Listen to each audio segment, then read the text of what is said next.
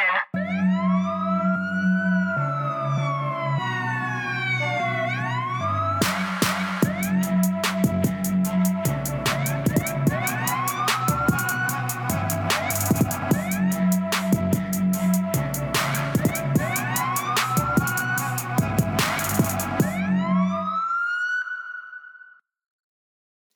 Welcome, welcome, welcome.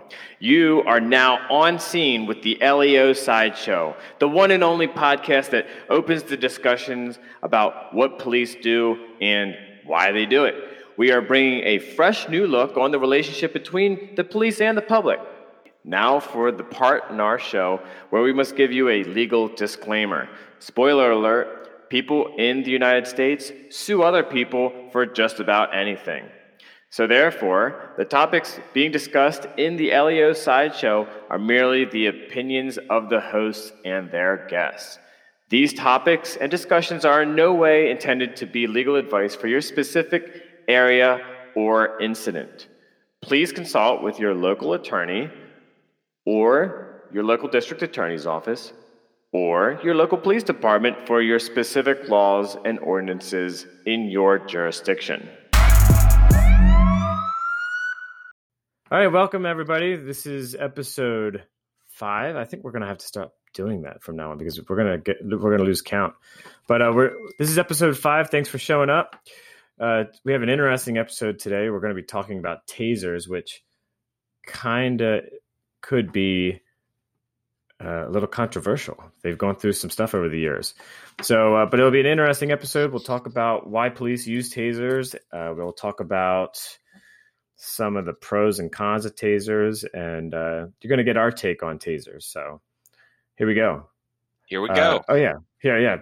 You didn't even know Patrick was here. I'm here. All right, Pat, why don't you start us out with the police word of the day? All right. Today's police word of the day is articulate or articulate. Could be used as an adjective or verb. As an adjective, it means of a person or a person's words having or showing the ability to speak fluently and coherently, and use that in a sentence. An articulate account of their experiences. So I would probably say that articulate would be how we sound for the adjective, and as far as a verb, it means to express fluently and coherently. And in a sentence, that can be used as they were unable to articulate their emotions. And how that applies to police officers, Patrick, I'm sure,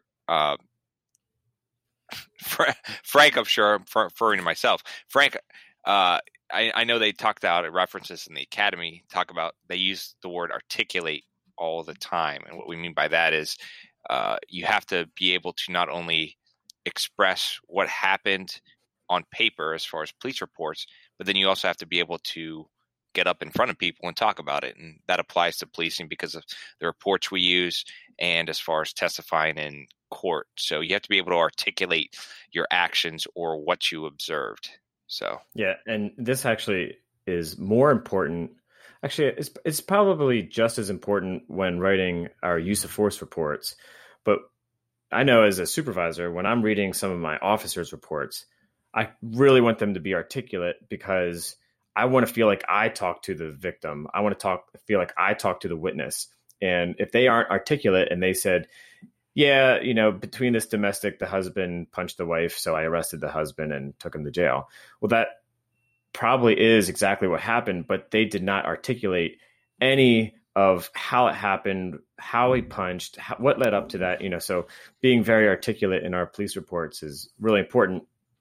And then we really want our officers to be articulate when we're talking about use of force reports or police pursuit reports, because since those are very liability heavy and have the possibility of like a civil lawsuit coming against the police department or the officer, we want the officers to be very, very articulate in exactly what they saw using their senses.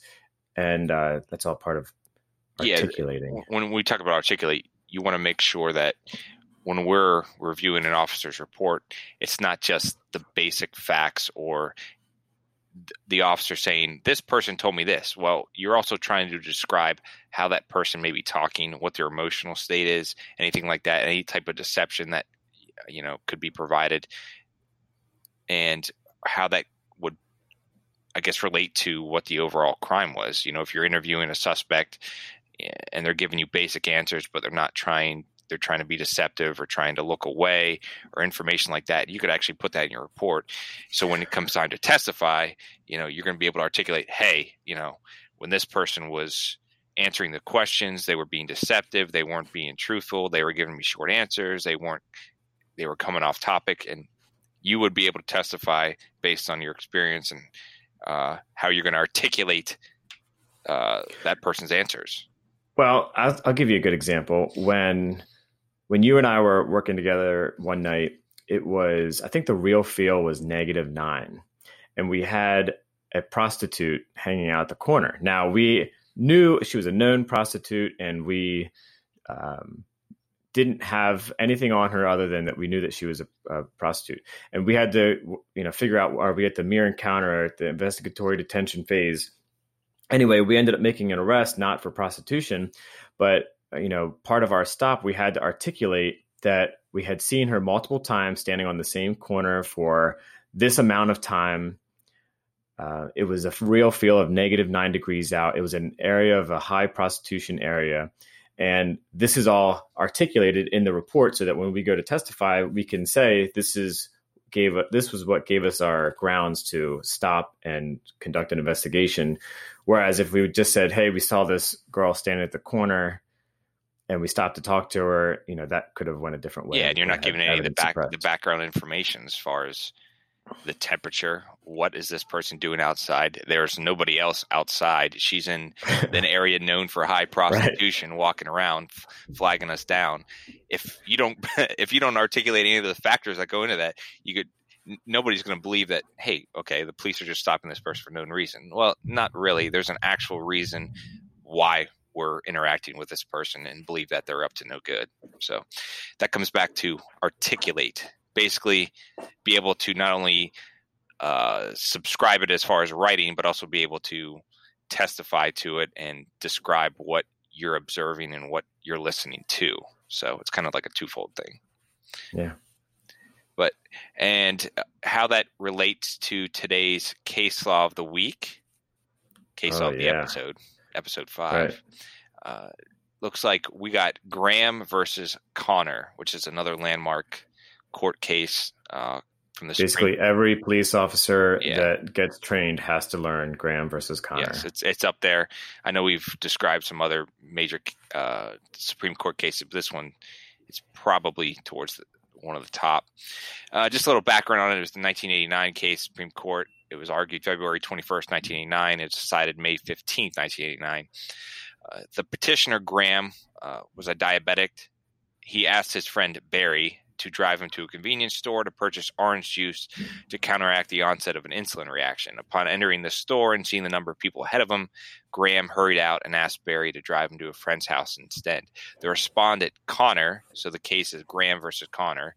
Connor was a city police officer. He became suspicious after seeing Graham hastily enter and leave the store. Connor followed Barry's car and made an investigative stop, ordering the pair to wait while he found out what happened inside the store. Respondent backup police officers arrived on scene, handcuffed Graham, and ignored or rebuffed attempts to explain and treat Graham's condition. During the encounter, Graham sustained multiple injuries. He was released when Connor learned that nothing had happened inside the store.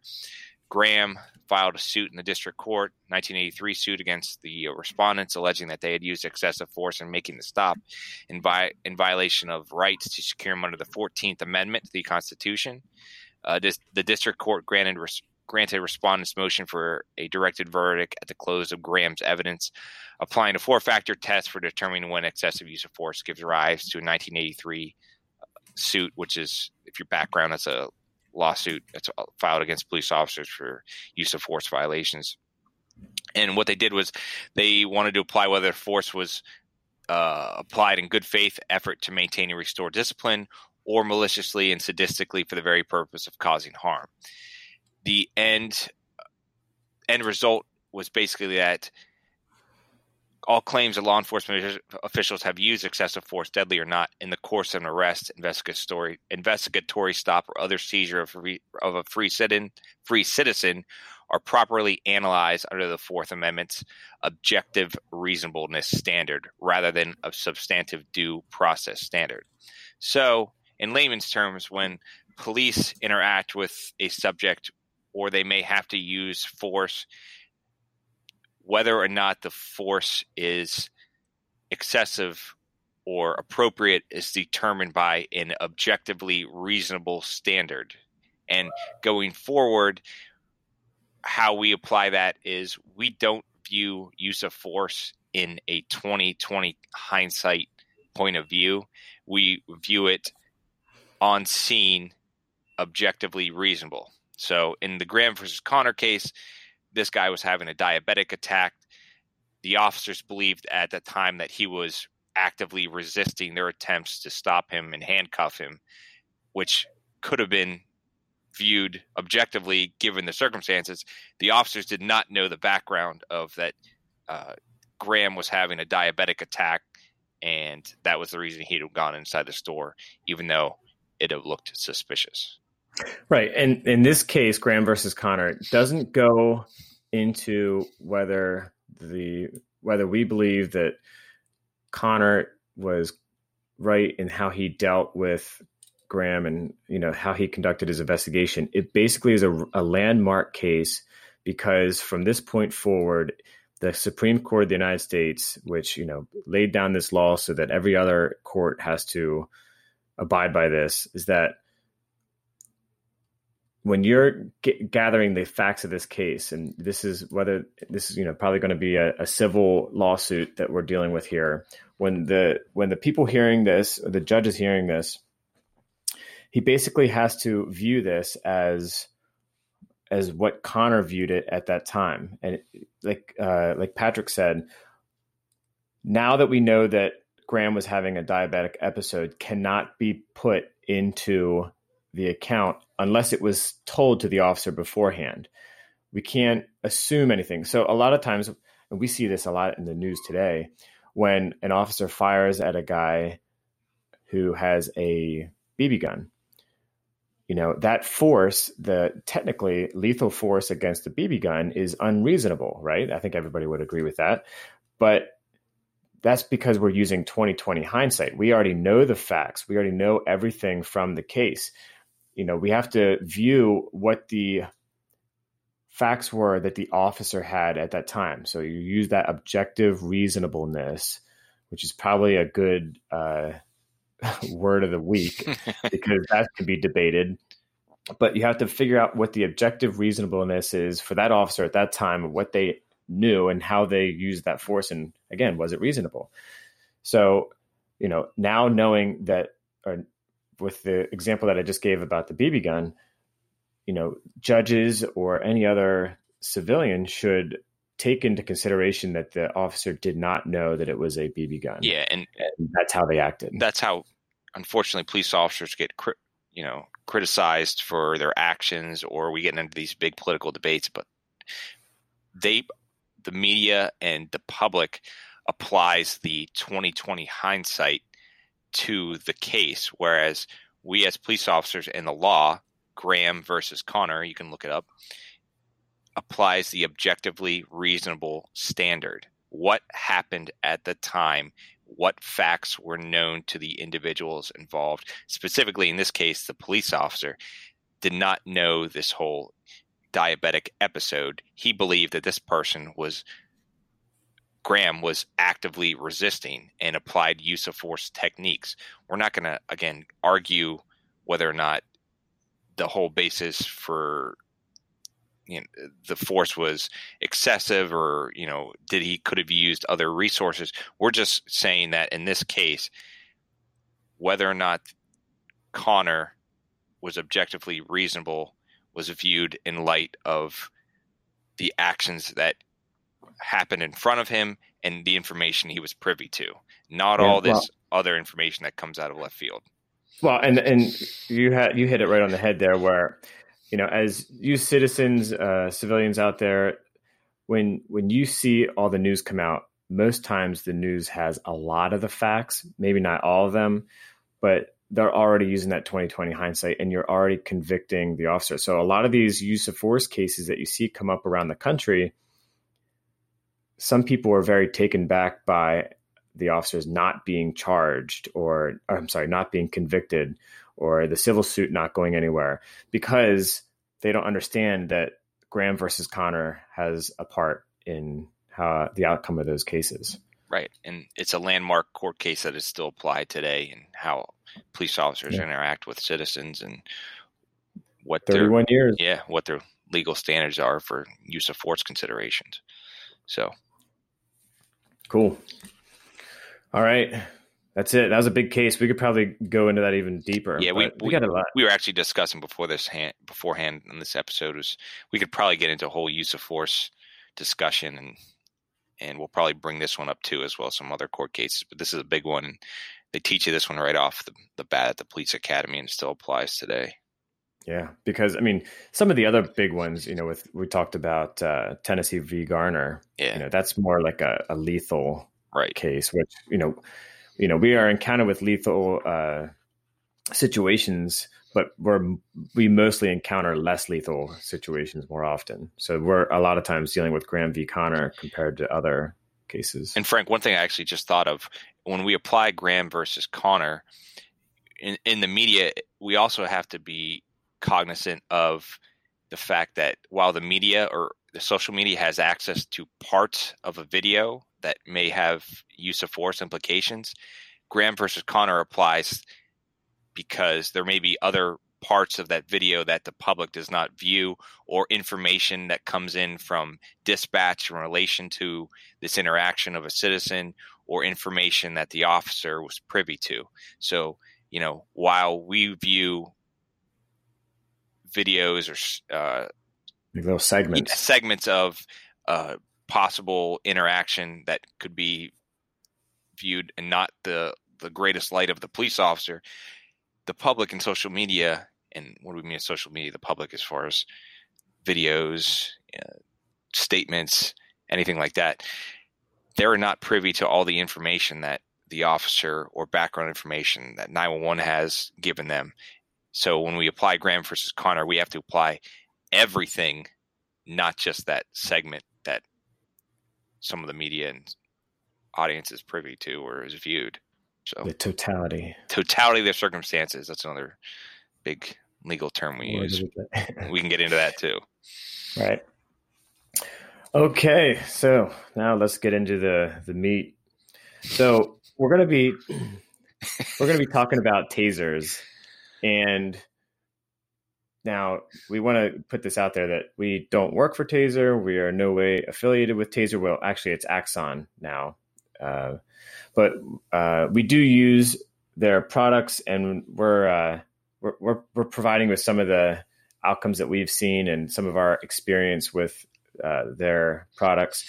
But Taser, up until about 2017 or 18, was the company name. They have kind of restructured. Axon is now the company name, and they produce or manufacture tasers. So when we talk about tasers throughout this episode, we're most likely talking about the tasers that are produced by Axon, unless we specifically say otherwise. And just for the audience to know that Taser, again, is like it is a brand name, but it's more commonly used to describe any type of stun gun device or electric incapacitation device. So again, during this episode, we will probably be using Taser interchangeably with a lot of this, just because it's how everybody speaks. So we're going to stay on that same path. But yeah, so we aren't affiliated with them, but we're going to go over some of this stuff because I think it's an important topic for the citizens to understand how and why we use tasers, and some of the pros and cons with them, and where we come from and how we view tasers working in the city. So, and just so you know, our department carries tasers, but not every department does. So this does not apply across the board. It's not like every police department known to man carries tasers. A lot do, and we do, but not everyone does. Yeah. Cool. All right. So let's start out. And I guess I can do a little bit of information about the taser. So taser, what police carry, what police commonly carry, looks like a small pistol-looking device. It handles the same way. It has like a pistol grip. It's got a trigger. It's got a safety, and the taser is equipped with a cartridge that shoots probes, and these probes are connected to wires. And when the probes come out and they strike the target, there is an electrical impulse that goes through the wires, and it actually completes a circuit from the one wire to the other wire, and in the process incapacitates the subject. So, in law enforcement, when we use tasers, if we shoot somebody with a taser, we are looking for what we call neuromuscular incapacitation, which is a fancy word to say that your muscles locked up and that you no longer have voluntary use of your muscles. So if you have neuromuscular incapacitation, or NMI, between your back and your upper thigh, you're probably not going to be able to walk very easily. Plus, there's a pain factor that is also associated with that, where it's just not your muscles locking up, but it also creates the feeling of pain in your body. So you'll most likely want to obey police commands, or allow police to place you under arrest, or stop resisting. So, but that's different than stun guns that some are offered to the public, where stun guns are almost what you would imagine as like a cattle prod, or like a handheld device that you would stick and actually have to get close and press onto somebody's person or their body. Sorry, more police jargon here. I've seen the stun guns in kind of like the more like stick form, and I've also seen them in kind of like the little handheld box form, where they have like two little metal probe things at the end, and you just kind of jab somebody with it, and it's more of a pain compliance thing. Yeah, and that's what our tasers that we carry on patrol also you can use as pain compliance, strictly pain compliance, by using they call it the drive stun mode, not dry. It's DRIVE for some of you LEOs out there that write DRY in your supplements. But we can use the pain compliance. So going into that, since you brought it up, Patrick, so I guess we could take a decent step back here. We're using tasers on when we have to use force. So we just can't go out tasing everybody for anything.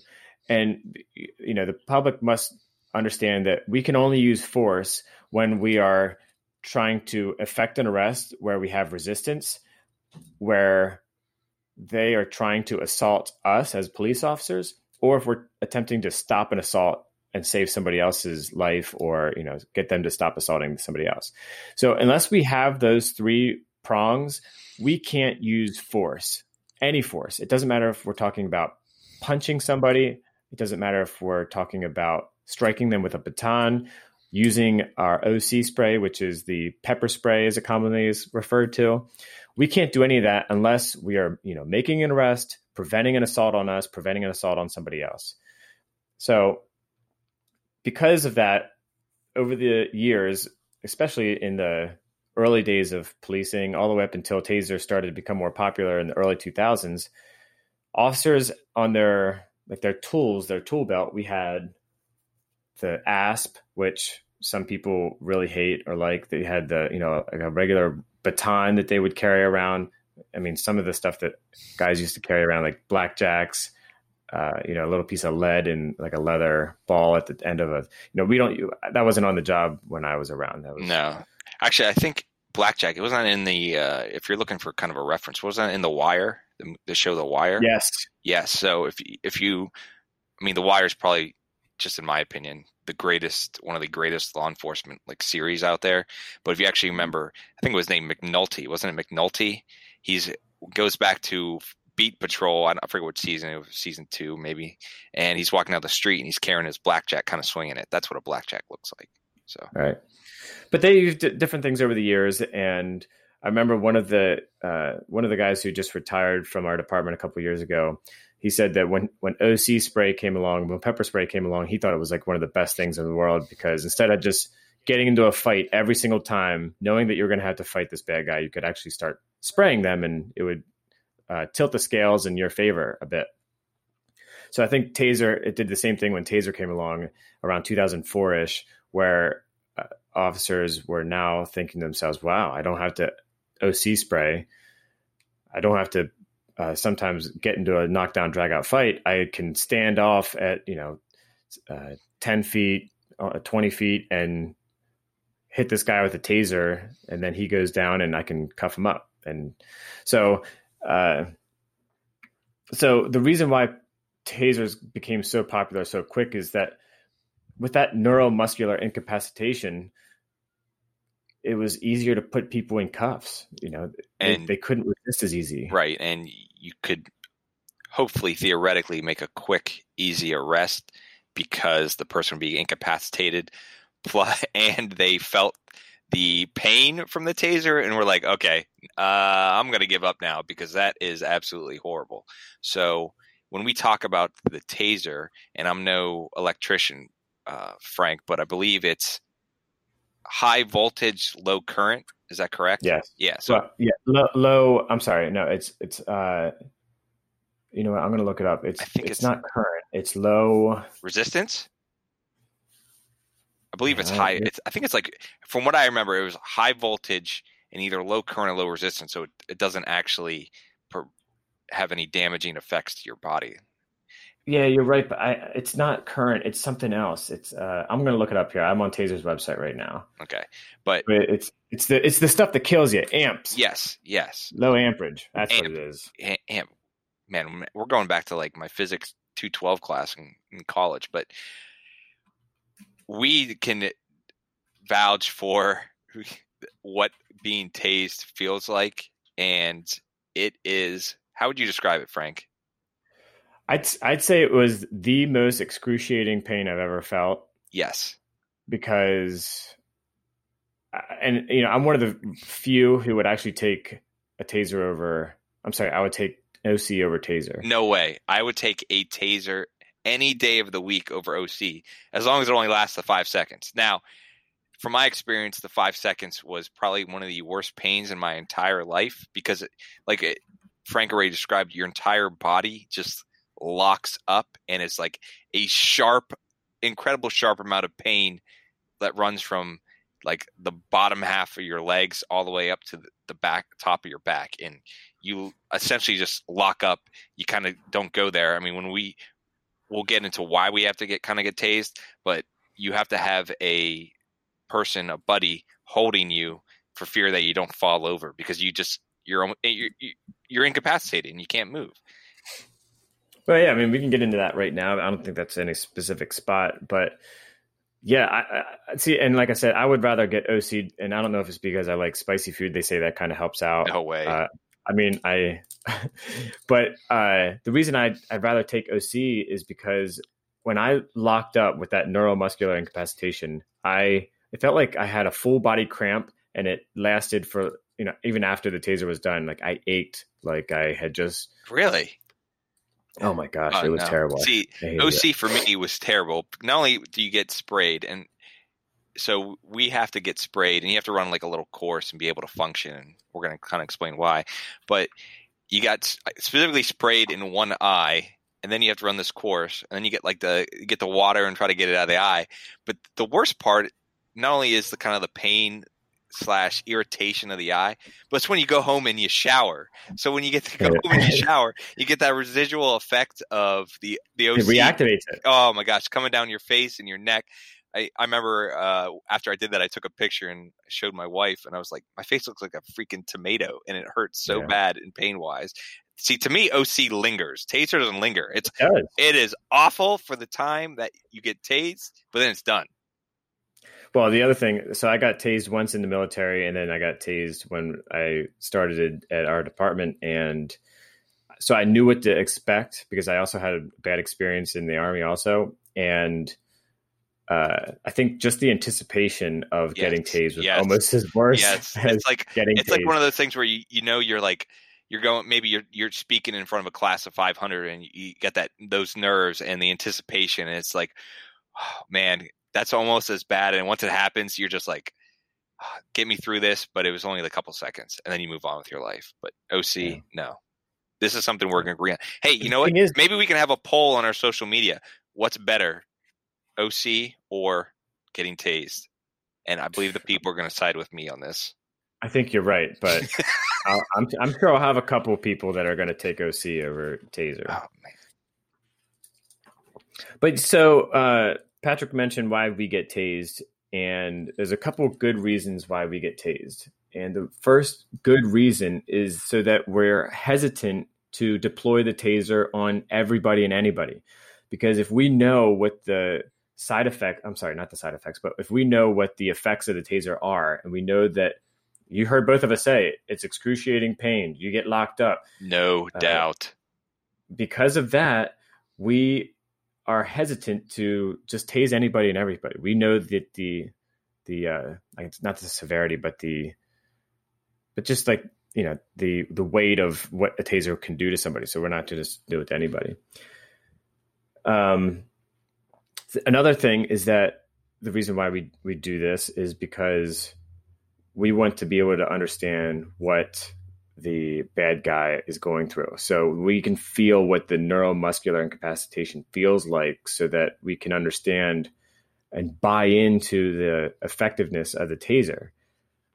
And I guess the last reason is so that if somebody takes a taser from us, or if they have their own taser that deploys darts, and we know that we're going to possibly get NMI, incapacitated. It could be right. It could be a lethal force situation now. Yeah. So what that means is if I'm on the street and I'm in a knockdown drag out fight and somebody takes my taser, depending on the situation, I might be able to use lethal force. I might be able to kill them in order to end that confrontation. And because if them using the taser, if they were familiar with it, they could potentially incapacitate you and you wouldn't be able to respond. So that's the real reason why we say that if somebody unfortunately would take our taser, you know, we would be justified in lethal force. But again, that would come back to a situation that would have to be objectively reasonable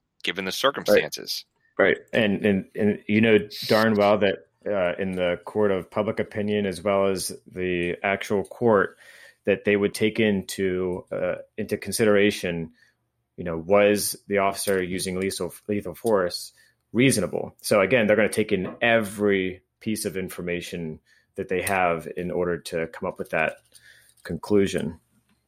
So yeah, moving on. Yeah, that's the reason why taser and how we get tased. Because trust me, we don't sign up for it because it's fun. Now we do like to watch other officers get tased. Oh my gosh! It's basically we make an announcement at the police department, and everybody comes up and watches. Yes, yeah, it's pretty awesome, and everybody gets video, and everybody has different reactions. Some people scream, some people go, ah, some people just fall over, and it's kind of funny. But yeah, some people just say the same word over and over again, or And if you want some good, you know, videos as far as tasing, just YouTube taser videos, like the infamous one, "Don't tase me, bro." Tase me, bro. Don't tase me, bro. That's a good one. There's another good one that you guys have to look up. It's Air Force. It's the Air Force female who, when you get tased, because we know that you're going to have neuromuscular incapacitation, you have a person on either arm kind of holding your arm and your shoulder so that when you lose use of your legs, you fall over, you won't fall over and injure yourself. Those two people are going to hold you up.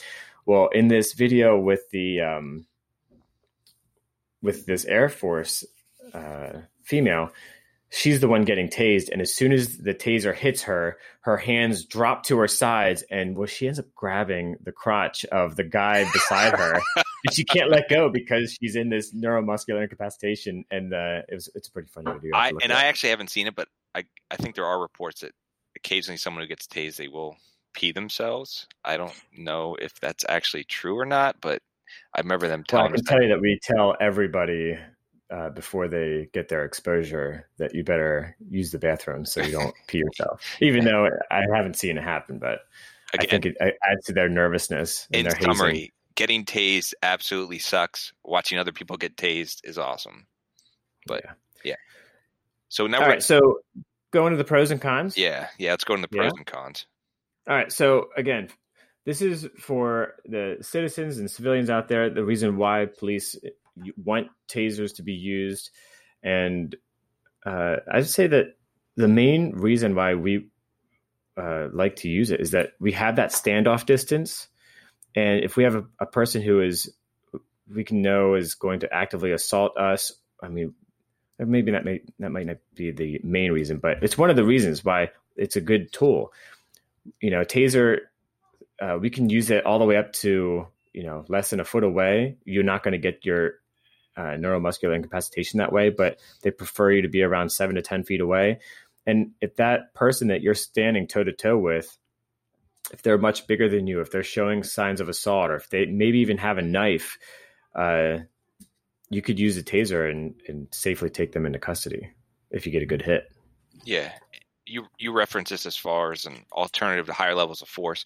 If we're confronted with a bad guy who may have a knife, and you would be, given the circumstances, legally justified in using deadly force at that point, if you may be the cover officer and maybe have your firearm out, the other officer, the contact, may have a taser.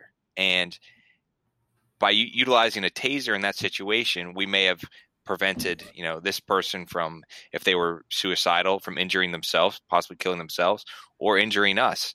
And so at that point, not only, you don't know what would happen, but we possibly saved 3 lives, at least one, if by utilizing a taser as a lower level of force than lethal force in conjunction with the both of them.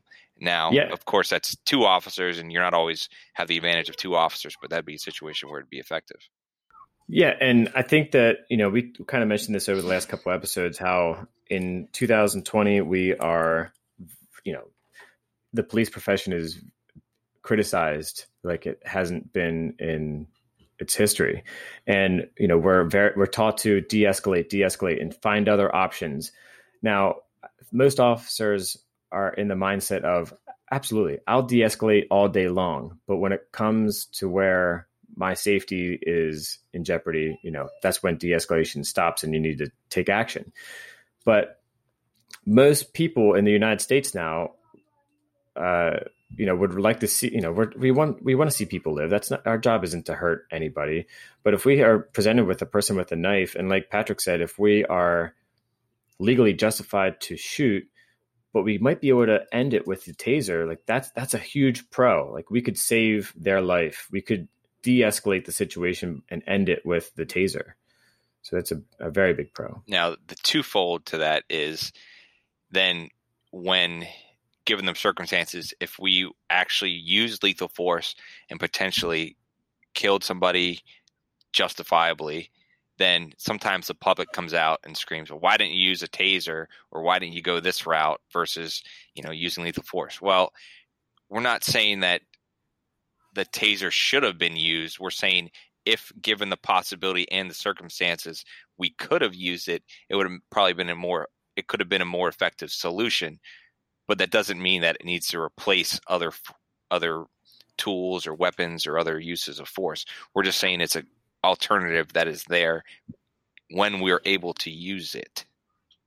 Yeah, it's kind of like you said, where if you're faced with this one-on-one, it's going to be your call. Yeah. If you're more than one officer there, you might be able to have one lethal, one less lethal, and a hands guy. And depends on the situation. Yep. That's where we talked about with Graham versus Connor, where you're going to take the totality of everything, all the information into context so that you can make a good decision on whether that officer responded correctly or not. So I'd say a pro, maybe a con to the taser, but one of the pros is that in the past, it has been effective when you're chasing a wanted subject, or you're chasing somebody who you want to place in custody. Now, I know you and I have had good results and bad results when chasing somebody and trying to use your taser. Now, I will preface this by saying that I will give Frank credit. He is a better sprinter than me. Okay. Now I can outdistance him, but he's a better sprinter. So usually you got to run like you're holding eggs. So I never heard usually that when before. we're chasing people, and the people that we deal with, they like to, rag on us and say, "Oh, you couldn't catch me." Okay. Well, we're also carrying like a vest and like 20 to 25 pounds around our hip, all the while trying to call out where we're going on the radio and trying not to trip over anything or get hit. So plus, I feel like they have more motivation to win. Yeah. So, Yeah. We're not trying to get hurt. So, they like to try to rag on us and throw some shade at us, but that's kind of a whole nother topic. But when there is that time where, you may be chasing somebody that you need to arrest like immediately, or they may be a danger and you cannot catch up to them. If you're within that distance, I think it could be up to 25 feet and you can tase them. Well, and you're justifiable in using it. That can be an effective solution to the problem you're having by not catching this person. Yeah. It's just that it's super hard. I mean, if anybody could imagine running, and then, running down breezeways and turning every time there's a new turning, it's just the possibility of you making a good hit is so low, but it is an option and it has worked. Or you could be really good and hop out of the passenger seat and tase somebody on a bike. Now that would be a good use of the taser because they're going to get away quick. Never heard of that before. Listen, there used to be a wild, wild west of taser usage. And over the years, with even some smaller court cases coming through the pipeline, department or agencies have tightened up their use of force reports. But yes, there are times where you would get out, somebody would, I guess, even give the sign that they were going to flee, and you could tase them, and it would be justified all the way around courts. Yeah. But there's also again, objectively reasonable. There's other factors that go into that. What is this person wanted? What are they wanted for? Do they have a history of assault? That kind of stuff. What? Yeah, and all this stuff is still taken into consideration. Right. It's that there's a lot more stuff for our officers to think about in 2020 than there was in 2010. Right. And, it's just different. It's a different time, and that's, we could complain or say that it's better now than it was, and it's not going to do anything different. But we're in 2020 now, so we got to be up to date. So that guy was fine. He was good. So I know we have this talk about an injury. So whenever you tase somebody, you have to be cognizant that, especially if you're running after them and you tase them. I mean, when they're incapacitated, there's a good chance that they're going to fall, and depending on where they're at, they could fall and really hurt themselves. But I would say overall, you actually prevent less injuries because you're not involved in a situation where you may have to strike them, may have to get in a knockdown, drag out fight. It's, hey, you got tased, you're incapacitated, you're taken into custody, and it eliminates, could be a fight that could be last 30 seconds to a minute, could be a fight that lasts several minutes. When you tase somebody and take them into custody, it could just be a 5 to 10 second issue, and then you're done with it. So that's a way that potentially could prevent injuries. Yeah, I mean, I think that anybody who is squared up, getting into a fist fight, rolling on the ground, getting your head slammed into the ground, slamming the other person's head into the ground in order to effect the arrest, compared to tasing and getting the neuromuscular incapacitation and placing the guy or gal under arrest during that cycle, I think there's a lot less chance of injuries. Or even if you're not even talking injuries as far as like long lasting injuries, like we've all seen pretty banged up booking photos where the person looks like they were in a nasty, nasty fight. And, you don't get that a lot with tasers unless, there are those instances where somebody's running, they get tased, and there's videos out there. Google them. When, if an officer gets a good strike where you have good NMI, where the probes, where you get good NMI, I mean, that person will not be able to break their fall. They will not be able to physically lift their hands up and put that on the ground to break their fall. So if their heads, first thing they hit the ground, their head's hitting the ground with 150 pounds behind it, pushing it down into the ground or more. So it's something that we need to be considerate of. And they have over the years, they've become more restrictive in allowing us to tase people while running. So talk about injury. I guess we can go into some of the cons. Yeah. So again, you mentioned some of the possible adverse effects, and and I'm going to take this right from Taser's website because Taser's really great with their training. They're like an open book. They're not trying to hide anything. I keep saying Taser, but it's Axon now. So if you go to Axon's website, or even just go to Google and type in Taser training or Taser training documents, this is open for everybody to look at and view. They're not hiding anything. And if you go to one of the slideshows where they're teaching you about the Taser, they say that the risks, you could risks of injury from stress, physical exertion, falling. And they say that while all these risks are low, they're not zero. And, they talk, and when you get trained on Taser, they tell you they call it the heart to dart distance. They tell you if you're going to tase somebody who's facing you, you should try to aim lower, so you're not aiming so the probes hit anywhere around the heart. So they're taking steps to help that out. So as far as a con goes for Taser, there are risks involved. And I want to say some of the stuff that I was reading leading up to this episode, any deaths that occur while or when a Taser has been used, there has about 50% of those deaths, a wrongful death suit has been filed against Taser. Now, to this date, I could not find anything to where would it be a pathologist? As far as whatever, a medical doctor has not said the person died because of being tasered. Yeah. Now, it could be other mitigating factors such as potentially drug use, medical issues, asthma, all those. Excited delirium. Yeah. So again, even though the possibility for injury strictly from the Taser is very, very low, they're not ruling out everything. And Taser's taken steps to have officers trained up so that they're knowledgeable about the possible adverse effects. They say you should be cognizant of tasing somebody who is elderly, cognizant of tasing somebody who's pregnant, tasing a extremely young person, or even tasing somebody who has a very low body weight or like a body mass index, somebody who's extremely frail. And those are obviously observations you can make by observing the person, but there are other medical issues that you may not know about, such as a person has a history of seizures or asthma or a pacemaker, anything like that. Right. And we talk about articulate. You're going to articulate that, hey, I did this in accordance with my training and our policies, but the standard, again, objectively reasonable, we weren't privy to that type of information. So. Yeah. And another con, we already talked about this, where, chasing somebody down the street and tasing them, has an increased risk to injuries.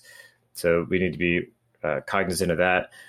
But there's other videos out there, and other police have gotten into it where, you can't tase somebody if they're running from you on the roof of a house. And we've had this happen. And we're like, no, you can't tase them. What's going to happen if they I know there was a court case in New York. I think it was New York City, where they had a suicidal subject who was about to jump off a roof or a building, and they tased him. Well, guess what happens when you tase somebody who's about to jump off the building? They're going to fall over, and while that may not have been the smartest decision, and the idea was to not harm them and take them into custody and get them medical evaluation, you got to think two steps before you make this decision. Hey, that probably wasn't the best idea. Well, there's another one that Taser uses where there's a suicidal subject on a bridge, and they were able to talk to them long enough where they were able to put a cushion below the bridge, and then they still use Taser to get him off the bridge and fall right into the pillow, and they were able to save his life. And there's also another video of officers who encountered a guy next to a swimming pool, and the guy had a gun. Now, that's a lethal force incident, and there was two officers there, and one had lethal force and the other had Taser, and they tasered him. And what do you think is going to happen to the guy who gets tasered? He's going to fall into the pool. So that, again, it might be a lethal force incident, even only using the taser. But the officers were able to see that the gun was dropped, and they went into the pool. They saved him, and again, they saved his life as a pro. But there's other. It gets a lot more sticky. There's a lot more things you have to. Yeah, it gets sticky, and there's a lot more things you have to consider depending on where you're at and what you're doing. Again, when objectively reasonable. Right. Yeah. Yep. And that's how we're going to articulate. You got to be articulate. Yeah. So for our next episode, be on the lookout for another good word. Oh my gosh, I got to throw out. Yeah. All right. And what else? Last but not least, I would say one of the biggest issues we're facing now is, especially with a changing environment in policing, where not everybody has gone hands-on or has that experience. Officers are more apt to go to the taser when given the circumstances. It would probably be better if they were to just go hands-on or use another type of force option. It's almost like an over-reliance on the taser.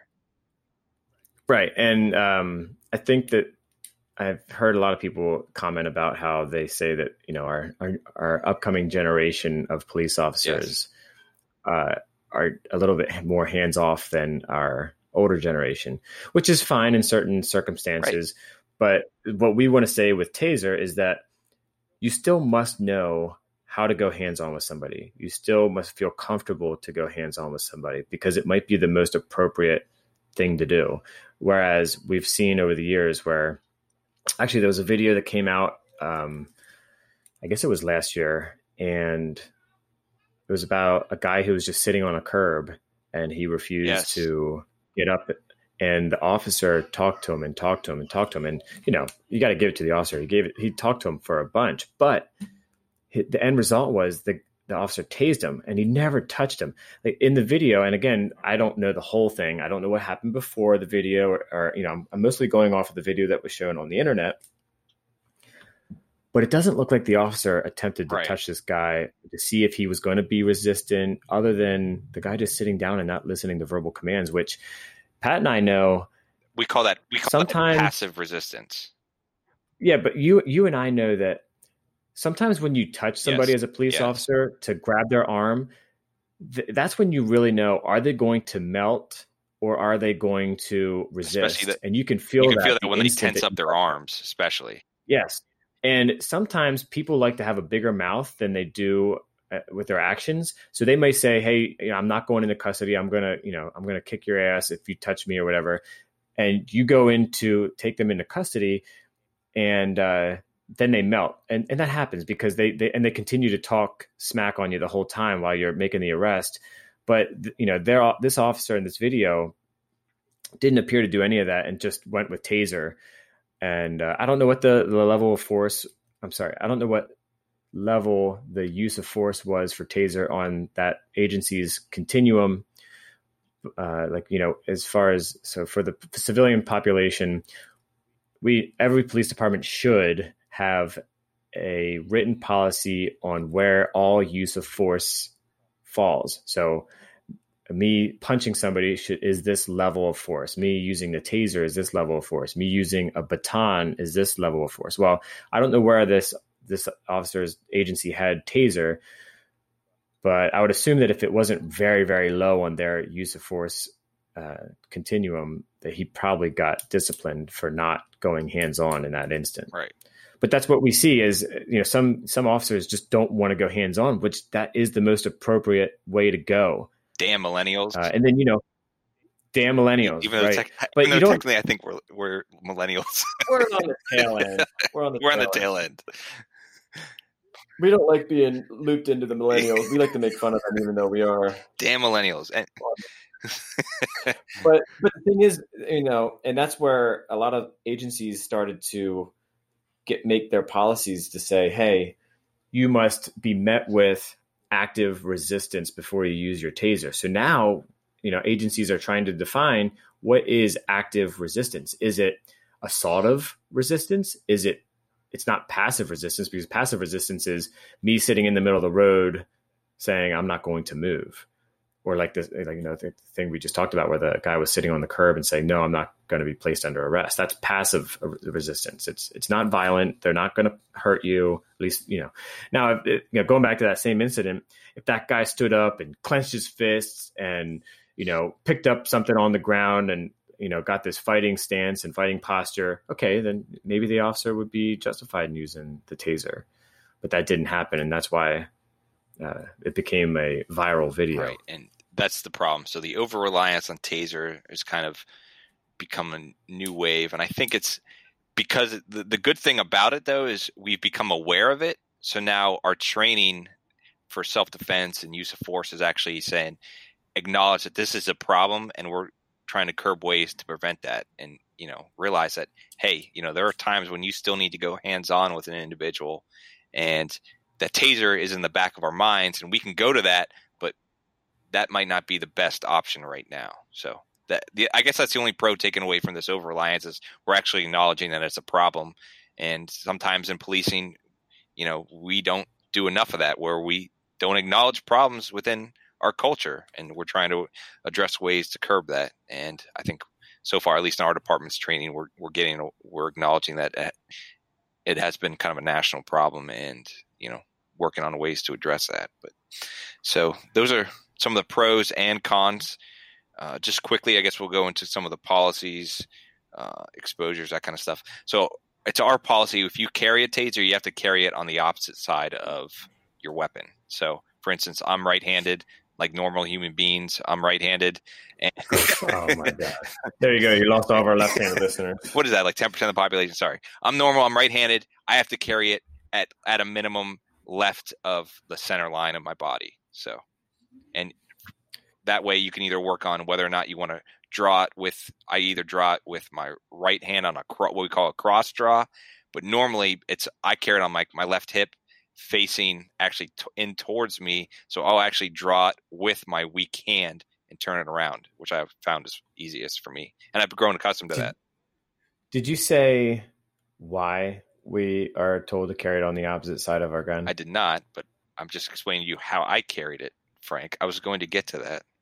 Well, do it. We're there. So the reason we carry it on the opposite side is so we distinguish the taser from our weapon, as in our gun. So we do not confuse the two, because unfortunately there have been, and you can, if you want to look it up, there have been some videos out there where officers have mistakenly gone to draw their taser and they've drawn their firearm.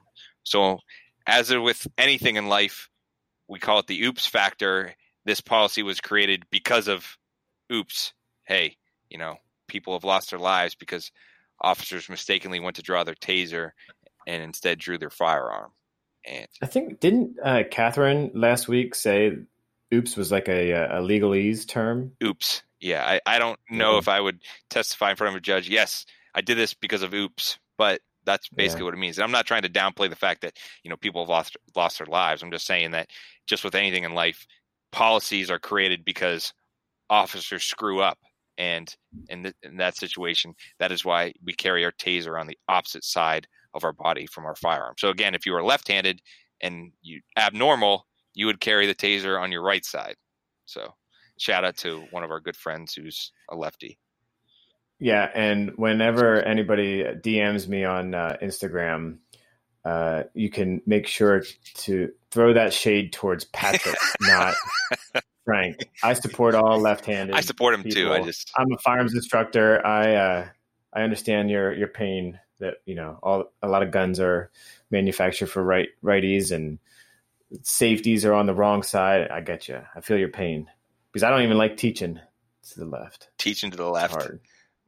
Yeah, it's hard because again, I'm right-handed and it's a whole different world teaching left. So, yeah, I mean, so any other policies are basically, they keep evolving. Again, over the years, we've had, again, this like wild, wild west. They've kind of become more and more restrictive over the years. Again, and I consider this to be making the police profession more professional and evolving so that, because we hear stories, oh my God, we hear stories about using your handguns back in the 70s where was much more loosely used than what it is in 2020. So just like anything in policing, over the years, we become more professional. We get a little bit more restrictive in what we can and can't do, which sometimes it does make the job harder. But I think it's more we're always looking out. more in line with the Constitution and how we go about it, how we go about policing. Yeah, but I could see that the problem that some officers have with some of the restrictive policies is that